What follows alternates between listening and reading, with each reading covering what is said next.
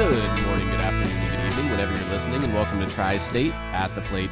I'm your host, Andy Burdick, joined today by the big red machine of our podcast, Bob Finkbeiner. Bob, how are you this morning? Oh, very good. Glad to be here once again. Yeah, we got the early morning podcast going again, so it's nice to be up at our usual time. I am now on an old man schedule. So in your 20s, your schedule is sleep in late, stay up late.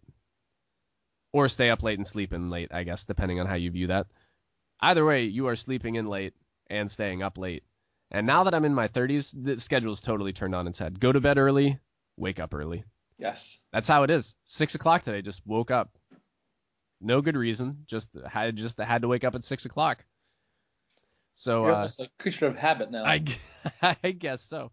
This is probably a good habit to be in, though, because I think this kid that we're about to have, yes. From what I've collected, babies don't tend to sleep in, I guess. Or much at all, really, from what I've talked to people about. So, yeah, I don't know. We're going to see how it goes. Either way, we are recording in the morning. So you'll probably be listening to this either late morning or early afternoon.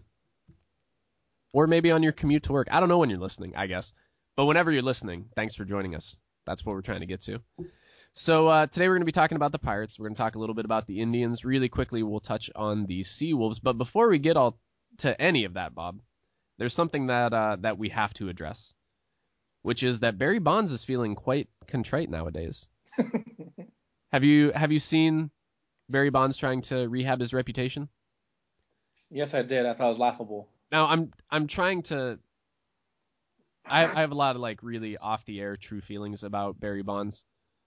And I will say Barry Bonds, no matter how I feel about him at any particular instant in time, he makes me feel a lot of emotions, a lot of really complicated emotions.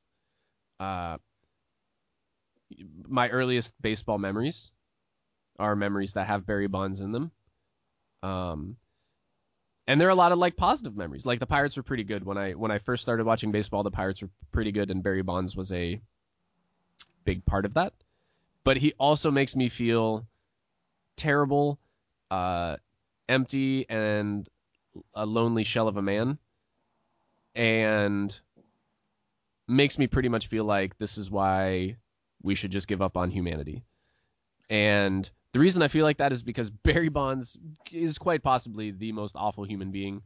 And this is all like documented stuff. You can find this in multiple places from many legitimate sources. But Barry Bonds was a horrible human being to people when he played baseball. You could see it in his interviews. You could, read about it from people who saw him in the clubhouse or people who were, teammates with him in the clubhouse. His interactions with the fans were most of the time not very positive. And as we've documented on this podcast, in our interview with New York Times bestselling author Jeff Pearlman, he has no shortage of stories that talk about the complete insanity that is how Barry Bonds treated people. And it was awful. They are some pretty heartless stories, like Cruella de Vil Disney villain character type stories. Like stories that make you think Barry Bonds is a caricature of a person and not in fact a real person. But he is, Bob, and he treated people absolutely horribly. So Barry Bonds, with all that said, is now trying to rehab his image. And it's interesting to see. Have you read the article? I caught parts of it. So, yeah, I mean, I saw the article on ESPN. Apparently, it was Barry Bonds did an interview with the website Sports on Earth. And are you familiar with that website? Yes, it's very, very good. Yeah. So he did an interview with Sports on Earth talking about the way that he was portrayed when he played. And he said, quote, it's on me. I'm to blame for the way I was portrayed because I was a dumbass. I was straight stupid, and I'll be the first to admit it. Well, I guess that's a start. I think, maybe when you realize how awful of a person that you are, maybe you can take steps towards growth. I don't know. Now, did you read further quotes into this Bonds interview? No, I did not. Oh, it is just a rabbit hole of weirdness. I mean, he talks a lot about how just terrible he was to people, and it was kind of interesting hearing the Bond's perspective of how he came to have this type of personality. Because by all accounts, you're making millions of dollars playing a game. Like everybody wants to like you. You know what I mean? Like when you're a professional athlete, nobody wants to hate a professional athlete really, unless you're from like a fan for a rival team. Like everybody wants to like you. And so this is what Bond said. Bond said, I'm not going to try to justify the way I acted toward people. I was stupid. It wasn't an image that I invented on purpose. It actually escalated into that, and then I maintained it. You know what I mean? It was never something that I really ever wanted. No one wants to be treated like that, because I was considered to be a terrible person. You'd have to be insane to want to be treated like that. That makes no sense. So Bonds is saying that he invented the persona that was Barry Bonds, the guy who, had his lounge chair in the clubhouse and had like two lockers when everybody else only had one, and just like all the outrageous stuff. But then also just, the persona of just the way he treated people, like just flat out awful to people. But the thing that kind of it kind of stuck out to me as I, continued to read the article was Bond's perspective of how the rest of the world operates, so how this real world functions. He was talking about how his teammates were kind of complaining about him, and when he joined the San Francisco Giants, he had teammates that were pleading with him to try and change his behavior. And he said that because he tried to be a nice person, that he went into a slump. I kid you not, Bob. Here's his direct quote. I did change. I was nice, and I was saying hello to folks, and I was very calm. But I was like 0 for 21. And the first thing those teammates said to me was, "We want the old Barry back." I said, "Yeah, but y'all don't like the old Barry." And they said, "We don't care. We want the old Barry back." I read that in kind of a ridiculous voice because I feel like that could be one of the most ridiculous things I've ever read in my Do you whole think entire that Jeff Kent asked for the Oldberry back? life. Yeah. Yeah. I find it amusing to think about like Jeff Kent going, "Hey, Barry, we liked when you were kind of a jerk to everybody. Could you go back to behaving like that, please?" Like 0 for 20, 0 for 21 is not that many games either. That's like a week's worth Six, of 7 games, a yeah. week's worth of games. Barry Bonds basically said, "I tried to be nice for a week and I couldn't hit." The fuel for Barry Bonds' success, we have learned from this interview, was hatred for other people. That's what made Barry Bonds great. He couldn't hit Bob when he tried to be nice to people. Isn't that the most ridiculous thing that you've ever read? Is it just me, or is it like is No, that I totally agree with that. that's so outrageous? It's It's outrageous. it's comical. It seems like something that you would see in a Saturday Night Live skit. It does not seem like something that a rational, well-adjusted human being would say. I tried to be nice to people by saying hello and doing things like that, and I suddenly couldn't do my job anymore. What? That makes no sense. But so then it kind of starts to then you kind of get an idea of what professional athletes must be like and what their worldview's like when one of them says, "I just tried to be a decent human being for a week and I couldn't do my job anymore." Like it's ridiculous. Ridiculous. But then it kind of, like I said, it makes sense when you're being treated the way that they're being treated and you make the money that they're making and your whole worldview is, this silly game that you play that millions of people are, paying millions and hundreds of millions of dollars to watch. Like then you kind of get it. You're like, I get why they behave the way they do. But that to me, that was the funniest thing. The article is up on ESPN.com. It's a fascinating article. I would strongly encourage anyone who has an interest with Barry Bonds to go and read it. And I would also encourage those people to go listen to our interview with Jeff Pearlman, the author of Love Me, Hate Me, a biography of Barry Bonds. It lends a lot of perspective to the whole picture that is Barry Bonds. Yes, it does. Weird, man. Weird stuff. Any other thoughts on Bonds before we move on to real baseball now? No, it's laughable. It's so comical. Like I read that and I just shake my head. I'm shaking my head right now. Nobody can see it because this is radio, but shaking my head. I don't understand. That quote's so funny to me. Actually, I might put that quote on a T-shirt or something. I don't know. I was saying, I was nice and I was saying hello to folks. That's that's Barry Bonds' idea of going out of his way to try and be a normal person. Saying hi to people. Ridiculous. All right, you ready to talk about some baseball that matters? Yes. All right, let's talk about the modern day Pittsburgh Pirates, not the 1992 Pirates that have caused me some very serious emotional scarring. Although this team might be well on their way to causing me some serious Really? emotional scarring, Bob. That's what we call a segue in the biz, by the way. We just transitioned from one topic right to the next. The Pirates team ERA currently stands at 4.07 with a 4.55 FIP. So it could be worse, I guess. I don't know, Bob, if you know much about pitching, but a 4.07 ERA, not good. No. Not good. Especially when you compare it to like the last few years of the Pirates pitching. But the fact that like the FIP is even half a run higher, like that's kind of alarming too. Like we're kind of getting lucky that things aren't even worse. But I guess when you start breaking down the Pirates pitching woes, which I think, like the Pirates offense producing a lot of runs. They're doing really well with the new lineup construction. At one point, like a few weeks ago, everybody in their lineup except for Andrew McCutchen was hitting over 300. The offense is firing on all cylinders. But with the pitching, when you start digging a little bit deeper, the Pirates are currently walking 3.74 batters per nine. Ooh. Yeah, that's fourth worst in all of baseball so far this season.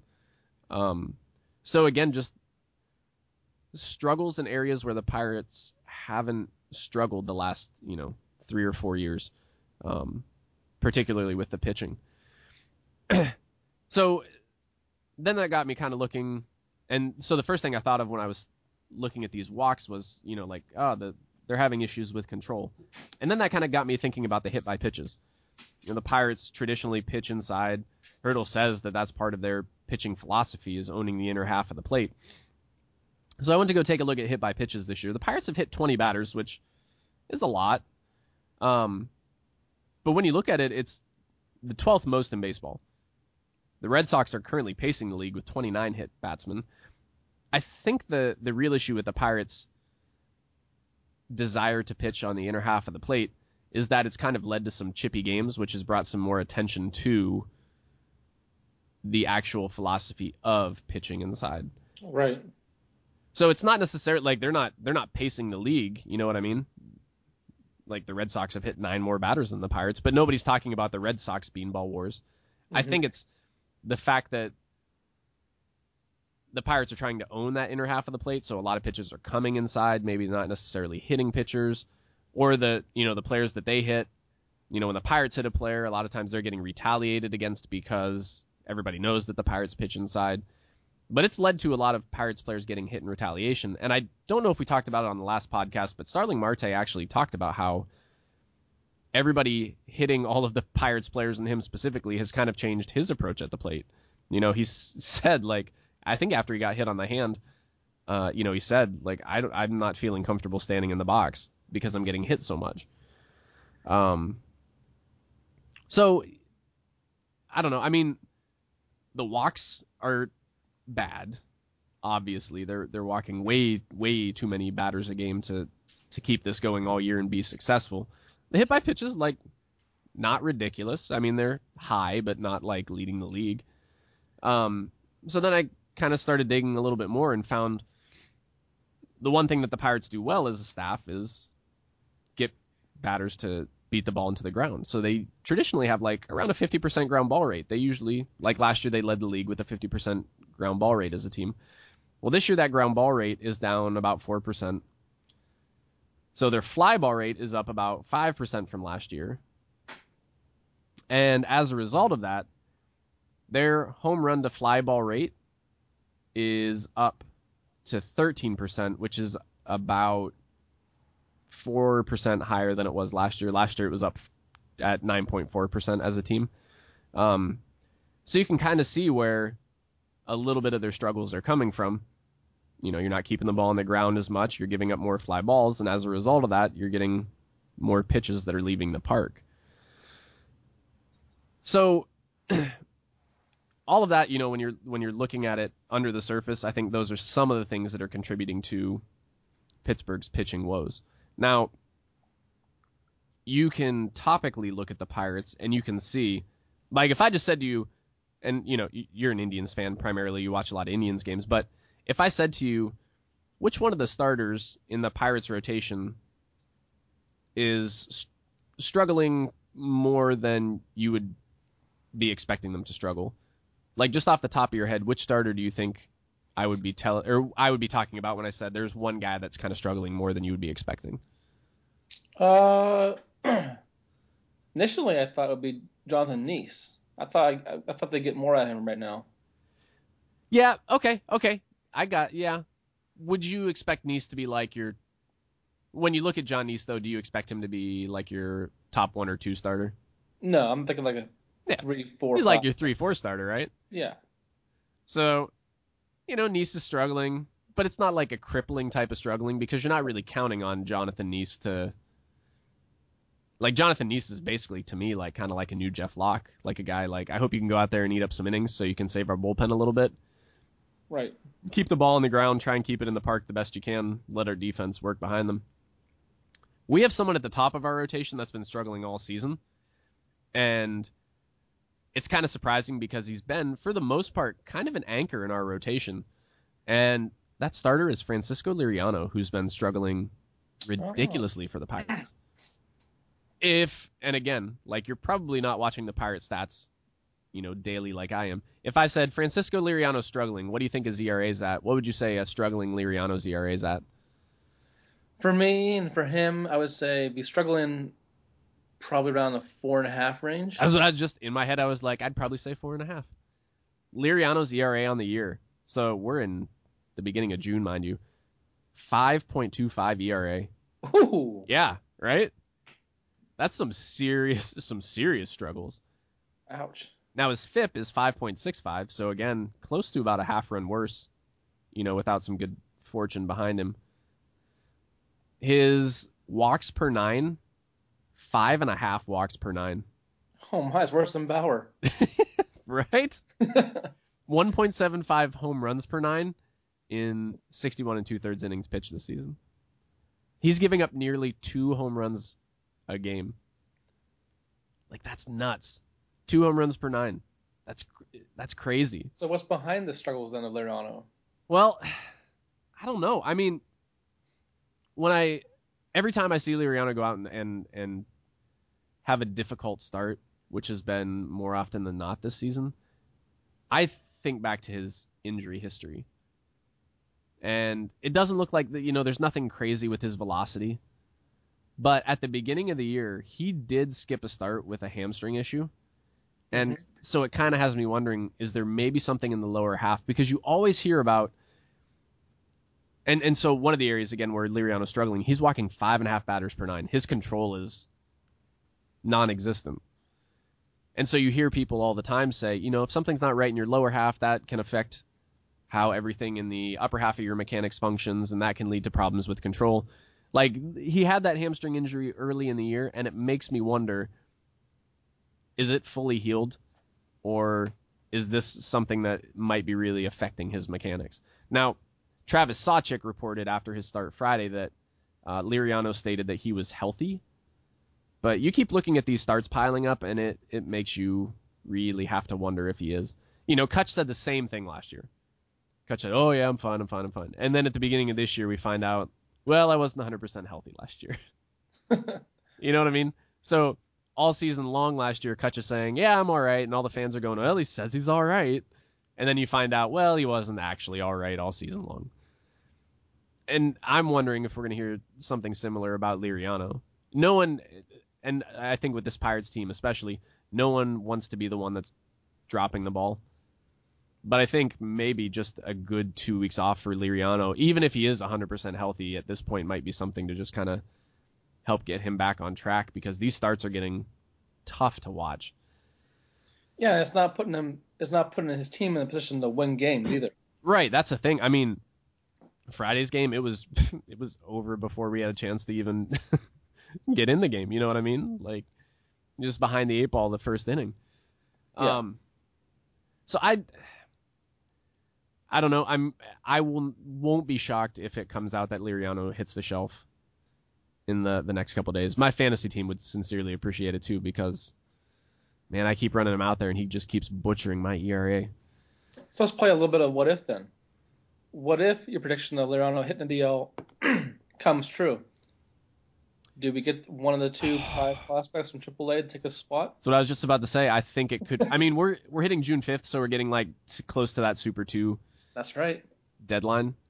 You know, it's not an exact number. It's kind of a moving target every year, but I mean, I think if Liriano hits the shelf, that you could be looking at Jameson Taillon's first start. I only say Taillon before Glasnow because I think, number one, I've been watching a lot of Glasnow starts this year. And the thing that you notice with Glasnow, again, he's a huge kid. He's like 6'7". I mean, his mechanics are still they could use some refining. When Neil Huntington says that they don't want to bring Glasnow up until they have some stuff worked on with him, like I get it. Like I believe it because you can see like his last start, I forget who they were playing. Like 4 or 5 walks, or whatever it was. Yeah. I mean, he threw 5 innings, and they ended up getting. There was a rain delay in the middle of the game, so they pulled him after his 5 innings. But like the first batter of the game, it was like fastball in the dirt, breaking ball in the dirt, and you could tell like, oh boy, he just, his control is just not there right now. So there's stuff like that I think with Glasnow, the Pirates are being sincere when they say he needs more time to develop. He needs to work on this because you don't want to you don't want to come up to Pittsburgh and your first start in PNC Park, your first 4 pitches are buried in the dirt. You know what I mean? Mm-hmm. But Taillon, he's been absolutely stunning this season for a guy who hasn't basically played a full season of baseball since 2013. Jameson Taillon is having an impressive run down in Indianapolis. So he's getting to that age where like it's time for a player like him to come up and kind of show what he has. He's 24. I think he'll be 25 at some point this year. And in Indianapolis, he's thrown 6 2/3 innings. He's striking out about a batter an inning. His K per 9 is 8.9. His walks per 9 on the total opposite end of the Francisco Liriano spectrum as it stands. He's walking 0.88 batters per 9. Greg Max, like. Yeah, I mean it's been absolutely stunning. His ERA is 2.04 and his FIP is actually 1.91. So he has a better FIP than he does ERA, which is surprising to see when you have an ERA that low. So I think Taillon's to me would make the most sense when you consider his age, his time in the minors. He's been in the minors since 2011. So if Liriano does hit the shelf, I think Taillon makes a good fit. And then if you can get Liriano back on track, then when he would come off the DL, maybe move Juan Nicasio to the bullpen in that kind of like long relief role. Former Cy Young candidate. Yeah. Nicasio.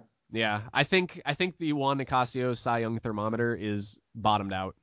It's broke. It's not. Yeah. The mercury is not rising in that thermometer anymore.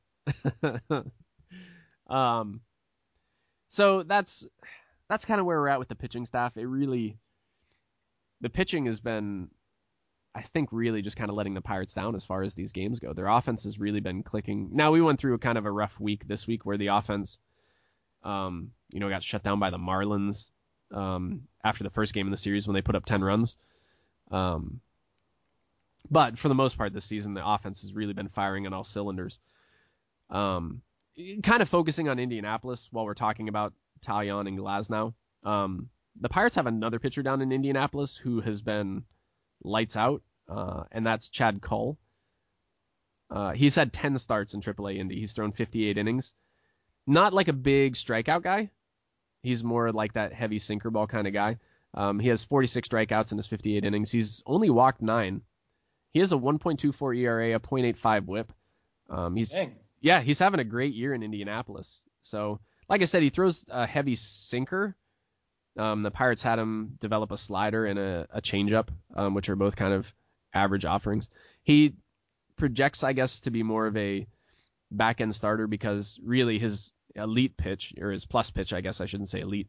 His plus pitch is that heavy sinker, and the slider and change are just more kind of like average offerings, just a different look for guys. But he's in the right organization for a ground ball heavy kind of pitcher to to be developed in, I guess. So, I mean, I could even see a guy like Call coming up and getting a shot if, Pittsburgh needs those reinforcements if things in the rotation are really getting that bad. And then maybe eventually sliding into the bullpen if, the starting thing doesn't work out. So, I don't know. It's made Pirates games tough to watch this year because I'm used to for the last couple years, the pitching kind of being like the lights out part of the team.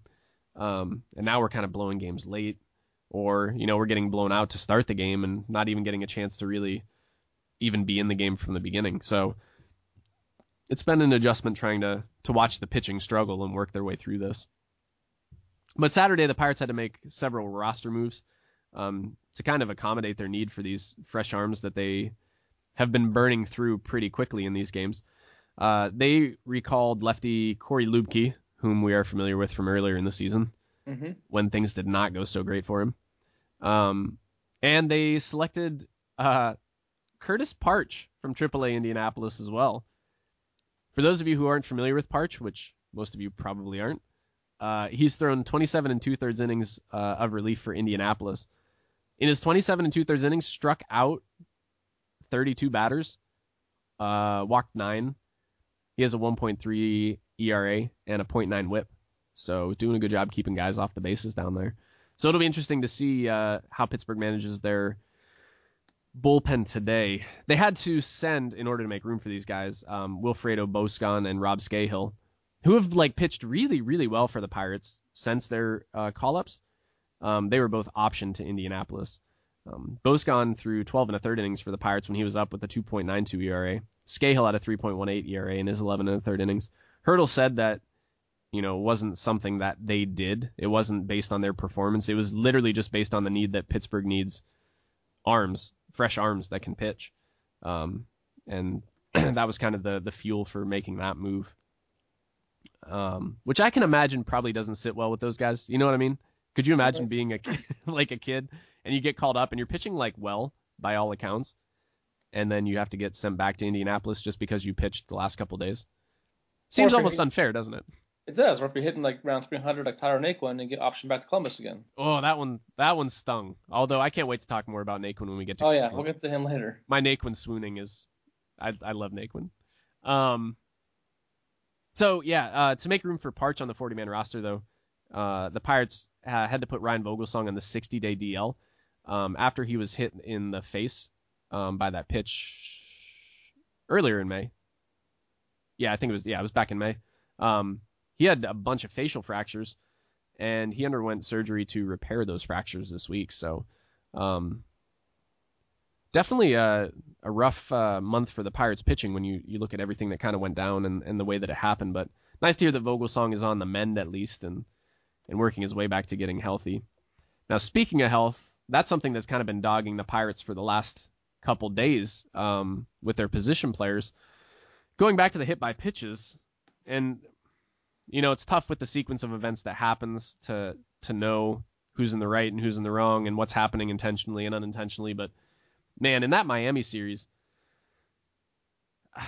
Francisco Cervelli got hit on the foot by a pitch. David Freese, I think Freese got hit on the hand maybe, and Mercer got hit on the elbow. And I thought, man, when Mercer got drilled by like a 94-mile-an-hour fastball, and like most baseball players have the don't rub it kind of mentality. You saw Jordy Mercer go right for the arm, and he's jumping up and down, and you're like, oh, that's not good. That is not good. And I don't know. He ended up being all right. He was back in the lineup Saturday, but Man, it was a tough it was a tough series to watch in Miami. We had guys dropping left and right. Cervelli, after he got hit, tried to stay in the game, and he came out like mid inning. You could tell, like, Stewart had all of his gear on and he came out to replace him, and so you could tell he must have told someone like, I'm gonna go out and try, but make sure Stewart's ready. And yeah, it was the middle of the inning. You could tell Cervelli just was so uncomfortable behind the plate that they had to bring Stewart out there. Um, and then like Stewart got hit by one of, I think it was Wilfredo Boscan's pitch on Friday night.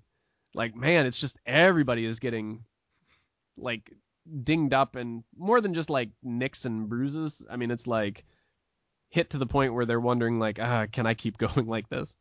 Um, Freese's hand ended up being okay. He said the bruising made it difficult to grip a bat, but it's getting better. So it's kind of like just a like a triage in Pittsburgh right now. We really need Dr. Garrett on the line to tell us whether this team is going to survive the season. That's what we need. Um, I guess transitioning from that to a one of the brighter spots of Pittsburgh's season, it's been surprisingly an outfielder who doesn't play all the time, who's kind of taken the role of Travis Snyder in years past. And that man that I'm talking about, Bob, Matt Joyce. Yes. I just saw a stat this morning about Matt Joyce. How was it? Willie Stargell has the most pinch hit RBIs in one season for the Pirates with 16, and Matt Joyce already has 10 this season. it's it's been an awesome season for Matt Joyce. I was just talking to like some of our friends who were all Pirates fans the other day, and I said Matt Joyce is the outfield bench bat that Travis Snyder always wanted to be. It's been amazing watching him come in. He's hitting his triple slash this year, 324, 429, 632, five Wow. homers in 85 plate appearances. Um, the K's and the walks are, they're going right together. He has 15 strikeouts, 16 walks. He's outpacing himself, his strikeouts with his walks. And he's already provided 1.1 wins above replacement That's pretty incredible for such a few amount of plate for appearances. 85 plate appearances. That is a season that he's had for It's like Madison Bumgarner-esque. yeah, it is. Yeah, he is our team's Madison Bumgarner. Yes. Well done, Bob. So Matt Joyce has been a great offseason signing for the Pirates. Really, he's playing to his potential, whatever that is. He's definitely outpacing himself for sure. Last thing I want to talk about before we talk about the Indians, I want to talk about Mitch Keller, who's been a farmhand that we've been keeping an eye on this season. He's been flat out dominant for the West Virginia Power this year. His last outing was on May 31st against the Lakewood Blue Claws, who I believe are they the Twins? Is that who they go to? The Blue Claws? Uh, you know, I am not sure. Yeah. Look this up. Why don't you go? Why don't you go and Google that while I keep How about talking blue about how things? amazing Mitch Keller is? But yeah, Mitch Keller, his last start against the Blue Claws, threw 6 innings, struck out 6, walked 1, and gave up 1 hit. I think he had a hit batsman in that game too. So an amazing game. He did all of that on 83 pitches. So far as his season line stands, he has 57 innings pitched with a 1.89 ERA, 64 strikeouts in those 57 innings, only 5 walks, Bob. Five Wow. walks in 57 innings, a .74 WHIP, and a 184 average against. So Mitch Keller continuing to dominate for the West Virginia Power. I would assume at some point he's probably got to get a bump up to Bradenton to kind of put him on pace to get to Altoona next year You know, because this season's been amazing. the Lakewood Blue Claws are the affiliate of the Philadelphia Phillies. Phillies, okay. Yeah, so he's Mitch Keller having quite the year for the West Virginia Power so far. So definitely keep an eye on him down there. It's been a fun year kind of watching his numbers as they progress through the year. So that's it for me for the Pirates, Bob. You ready to talk about the Tribe? Oh yeah. Oh, I'm excited about this. What's been going on in Cleveland, Bob? Well, I guess let's sort of back up a little bit because it's been some time, since we discussed some baseball, and I had the pleasure was sort of a last-minute trip last weekend to go to Cleveland on Sunday to watch Clevenger's outing against the Baltimore Orioles. Did not fare so well. But the cool thing about that outing was going over to Cleveland was my buddy Adam and I was saying to Adam, this is the first time Cleveland's been in first place since 3 years ago. He's like, wow, really? He's like, yeah. We had a half game lead on first place. Well, Cleveland subsequently lost that game by a score of 6-4. Mark Trumbo hit a absolute rocket of a laser off left field wall off Clevenger base load in the first inning. So he had a short outing, and then he'd be optioned later on in the week back to Columbus. But then Texas came in town and just steamrolled Cleveland on Monday, and then again on Tuesday. And then Wednesday, Bauer actually kept them in check and is out a win 5-4. What's been fascinating since then is they've taken 3 of the first 4 games against the former first place Royals, as Cleveland now, with the win last night, is a half game back in first place again. Winning them when they count, huh? Yes. But obviously some big news occurred beginning of the week when, for the second time this season, the Indians have lost another outfielder to a PED suspension. This case, it was the 38-year-old Marlon Byrd, who ironically, or maybe not ironically, was starting to find his groove at the plate. Yeah, I think when you say ironically sarcastically, because Yes. Marlon Byrd's already been tagged for PEDs in his career. He has a 50-game suspension under his belt already. Mm-hmm. Yeah. Yeah. And I tweeted out the other day, and this is truly how I feel about this, but the cost benefit analysis for taking steroids, there is way more benefit to taking steroids and prolonging your career, making yourself better, than there are the cost of being caught and suspended. You know what I mean? Like Marlon Byrd has made millions of dollars off his PED use. Well, no better person to ask than Ryan Braun. Yeah, exactly. Right. I was going to ask you too last weekend for one game. Cleveland had an option in the struggling Kyle Crockett back to Columbus and recalled Austin Adams for the bullpen. At that point in the transactions, that left Cleveland with not a single person in the bullpen who throws left-handed for one game. That had to make Tito sweating bullets that day. I imagine But him storming into someone's office and saying, "Do you realize what you've done?" yeah. But soon after, though, they would recall Ryan Merritt. He made his debut this past week. I think he pitched 4 innings, actually, of ball without allowing a run. He's been since optioned back to Columbus, but he had a nice debut in relief. Cody Anderson pitched very well against the White Sox last time out, which was nice to see. They had recalled Sean Armstrong for the bullpen, but he's now sent back down to Columbus. And more recently, obviously, they placed Marlon Byrd on the restricted list due to suspension. And here's a name for you. On June 1st, the Tribe took the contract of Tom Gorsleani. Ooh, Gorsey. Yes, There's that lefty that Tito was missing.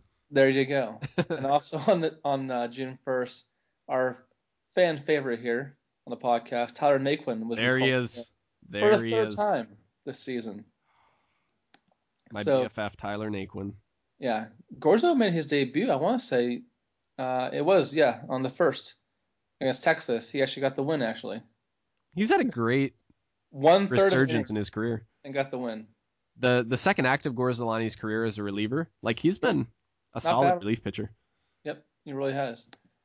Carrasco came back, made his return against the Royals on Thursday. He went 5 innings, allowed 9 hits. More hits we want to see, obviously. 3 earned, a walk, and 2 strikeouts, but it's good to see him back in action again. Obviously, help out the bullpen. Or, sorry, rotation. Jeez. Which in turn could help out the bullpen. Yes, right, exactly. That effect. Um, so really, Cleveland now is scoring a lot of runs recently. They put up in the last 3 games, they've won 7-1, 6-1, and 5-4. They're actually averaging as a team. This is pretty healthy. I just had this number up there, and I lost it. It's almost about 5 runs a game, like 4.83, I think it was. And the rotation ERA, or sorry, rotation pitching ERA overall is now at 3.86. But their FIP though is at 4.00, but not bad though. Yeah. And hitting a lot of home runs recently too. A lot of home runs.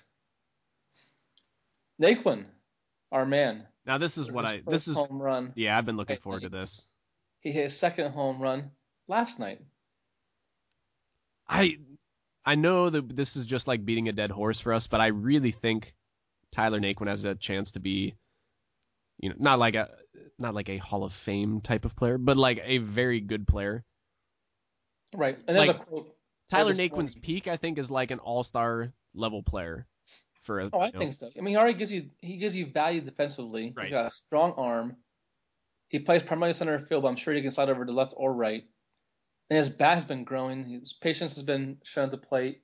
And he actually believes, in his article quoted in the Plain Dealer a while back, talking to Indians hitting coach that Burkio, Tyler Van Burkio, I think that's his name, that he expects himself to hit 20 home runs a season in the future. Yeah, so that's kind of how he's developing himself at the plate. He's looking at himself as like a 20 home run kind of player, Yeah, which, if you're hitting a lot of line drives, right. yeah, that's a reasonable expectation, I think. And I say about him too. He makes a lot of solid contact. This is going to hit probably eighth, ninth in the order. That's a nice player to have in your lineup. His scouting report, like you can go back and you can look at them. Tyler Naquin's scouting report looks a lot like Michael Brantley's, before Brantley became a Major League Baseball player. Right. They're eerily similar scouting reports as far as their approach at the plate, their style of hitting. He went to batting tells in college, also, which is nice. Yeah, so he has, yeah, the first round pick. He has the pedigree to be a good ball player for sure. The other big plus so far this season, I mean, obviously, I want to point out that if you did not see it, go on Indians.com videos and watch the play made last night. Kendrys Morales was hitting in the ninth inning. It's a ground ball, sort of up the middle in a way. Lindor, because the shift was playing like a second baseman, dives to his right, gets the ball, gets himself up a little bit, flips it to Jose Ramirez, who's playing third base, and then tosses it to first base for the out. It was incredible. Francisco Lindor is literally the best. He's so much fun to watch. He's a ton of fun. Just stay He's healthy. he's worth the price of admission to going to an Indians game just by himself. You know what I mean? Oh Like yeah, if you go to an Indians game and Lindor is playing, there's a good chance that you're going to see something amazing happening. he's just so smooth. He is. I know we talked about this before we were recording, but his defense reminds me so much of Omar Vizquel, and that's not even being hyperbolic. So how about this? Let me ask you this question: if you were to be given the question of who would you choose to be the Indians team MVP at this point in the year, who would you pick offensively? That's a good question. I mean, the first thought that pops into my head is Lindor. Like Lindor is the first name that pops into my head when I think about, even like when you say like who is the best player on the Indians right now. I really think it's, you could make a case for Francisco Lindor. He doesn't do it, obviously he's not hitting like tons of home runs. I think he has like he hit his fourth or fifth home run the other day. Mm-hmm. Um, but he's hitting for average, and that's not like something that's kind of fluky either. You know what I mean? Like, he steals bases. I think he has like 10 stolen bases already. Um, like I really think you could make a case for Lindor. He doesn't strike out a ton. He's Right. walking at a decent clip. His on base percentage I think is like 364 or something like that. Um, Okay. So let's play the guess who this player is. okay. Currently, he's hitting 317 with an on base percentage of 387, slugging 460, has a 9.3% walk rate, a K rate that's less at 8.8%. He has hit 3 home runs, scored 26 runs, driven in 20, stolen 5 bases, has a WAR of 1.8. All that and only a WAR of 1.8, huh? Yes. Well, I was going to say Carlos Santana until I heard the batting average, and then I knew that one's out. If I Um, positions played, they'll give it away. if I had to guess, 317. I don't know. Jose Ramirez has been playing really well this Ding, ding, season. ding. Is it Jose Ramirez? Jose Ramirez. Yeah, okay. And Nick, my point by him is how valuable has he been in this season? Oh yeah, he's having a great year. He's had a fantastic year. People talk about him being a possible all-star candidate. He's been phenomenal. Third base, second base, shortstop, left field. What was his on base percentage again? 387. Yeah, that's amazing. He's not striking out that much, walking at a decent clip. His offensive rating, I guess, on Fangraphs is like 8.2. Defensive value is coming up strong. There's a 1.8 WAR. It's not that bad. Only 48 games and 182 play appearances. Yeah, so I mean, you're talking. He's 5 or 6 games shorter than all the other starters too. Yeah. Yeah, that's pretty impressive. So he's always been one of my fan favorites. So I'm glad to see him doing well. Yeah, we're big fans of Jose Ramirez Oh at yeah. Tri-State. We like Jose. We were very sad about Jose Ramirez's season last year, so it's Yeah. good. It's good to be happy about his season this year. Yeah. A quick update in the minor league system. Bradley Zimmer, who has some ridiculous numbers this year in Akron. In 49 games, he's hit 9 home runs, stolen a whopping 20 bases. Woo. But he's only hitting 231 in his last 10 games. He's hitting a mark of 162. In his last 37 at bats, he struck out 15 times. Oy. So I'm guessing he is scuffling at the moment, but I'm sure he'll figure it out. Now, on the other hand, my redheaded friend Clinton Frazier, Ooh. in his last 10 games, is hitting a smoking 371. So the exact opposite of Bradley Zimmer. Right. Zimmer cools down, Frazier heats up. Yeah, but Akron, man, they are just on fire this season. Yeah, and we'll talk about that when we get to the Seawolves, but yeah, they Yeah. are killing the Eastern League right now. And then the last update I had really for the Indians is Jordan Bastian, who covers Tribe obviously for MLB.com, had a quote from Brad Grant, the Indians director of amateur scouting, regarding Brady Aiken, and said Brady's doing great. He's progressing and should be in simulated games here soon. Should be up on the mound in the next month or so and throwing in real games. All reports have been really good. It's been really encouraging that he's commanding his fastball very well. That's the last thing that comes back from Tommy John. All reports have been that he's almost advanced on that already. So hopefully, I mean, we can hope and pray, being in the Northwestern PA, that he might make a debut sometime, perhaps in Mahoning Valley later on in the summer, which would be fantastic. I'm sure one of us will, or both of us will attend that game. Yeah, that would be Go see Brady Aiken pitch for $5. Yeah, That's a that's a bargain. yeah, that's a good deal. Yeah, that'd be great if he made it to Mahoning Valley this year. We had a chance to watch him. Yeah. So who knows? I'm probably guessing Arizona Rookie League would be the other option, but I'm hoping and praying that it'd be Mahoning Valley. Yeah, that's for sure. Okay, anything else we want to talk about with the Tribe before we wrap up? Just that Corey Kluber's on the mound today, going for the sweep of the Royals. Come on, Klubot.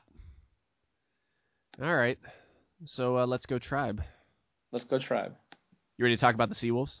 Yes. Then we'll wrap this thing up. Everybody can go on with their day. The The Seawolves, after last night, are currently 22-34. They are 16 and a half games back of the league pacing Akron Rubber Ducks. Akron's team is ridiculous. Yeah, they're 38-17 right now. Yeah, they're so good. And you know what? Sadly, and we'll get to the schedule in a minute, but your first chance to see Akron at home in Erie is still not until the end of the month. Right.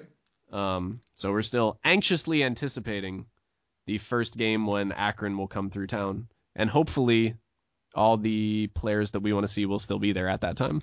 Because Yes. at this pace, I might not be surprised if some of them are still not on Akron's roster when they get there.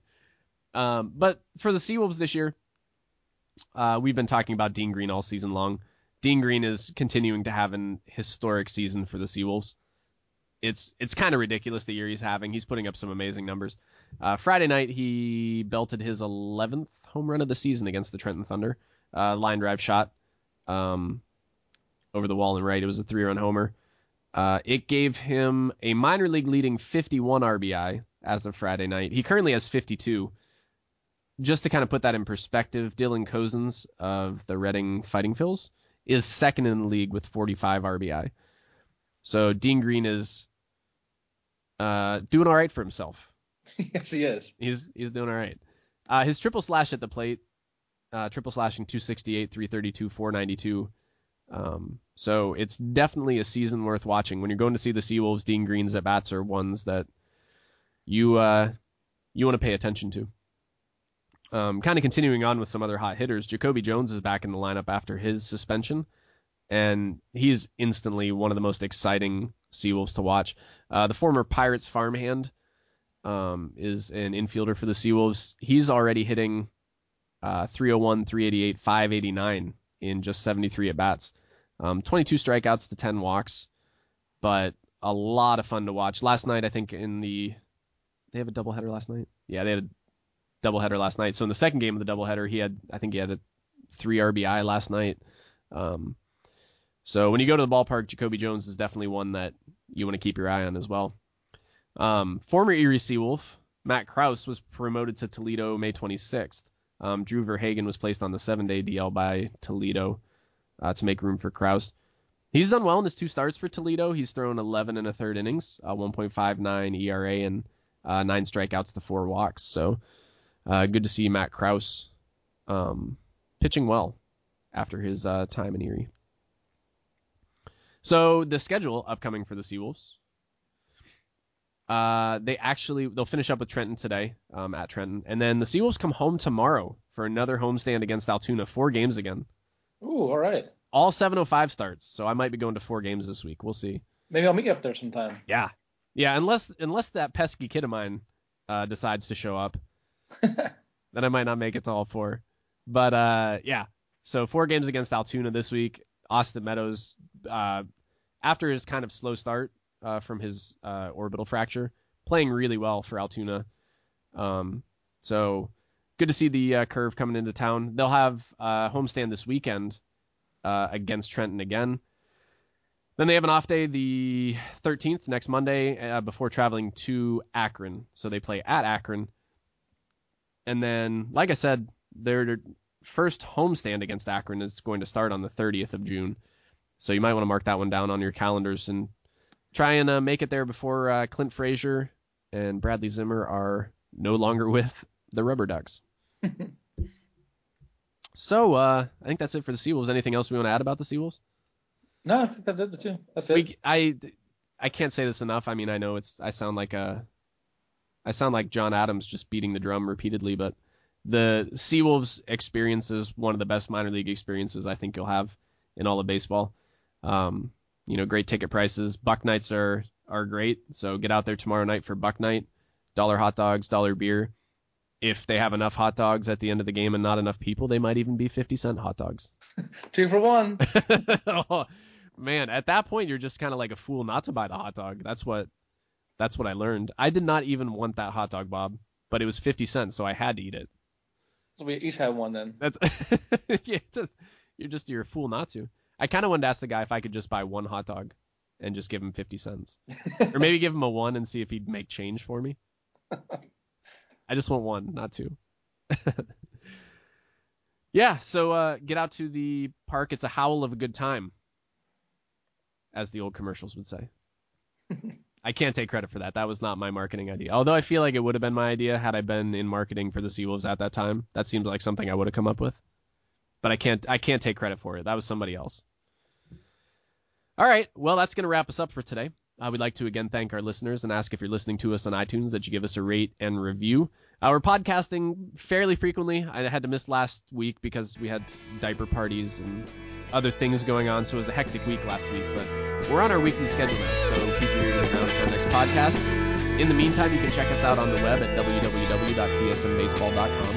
You can email us, tristatebb@tsmbaseball.com. You can follow us on the Twitter at tristatebb. And you can check us out on Facebook at facebook.com/tsmbaseball. So for Bob Finkbeiner, this is Andy Burdick, and we look forward to talking to you soon.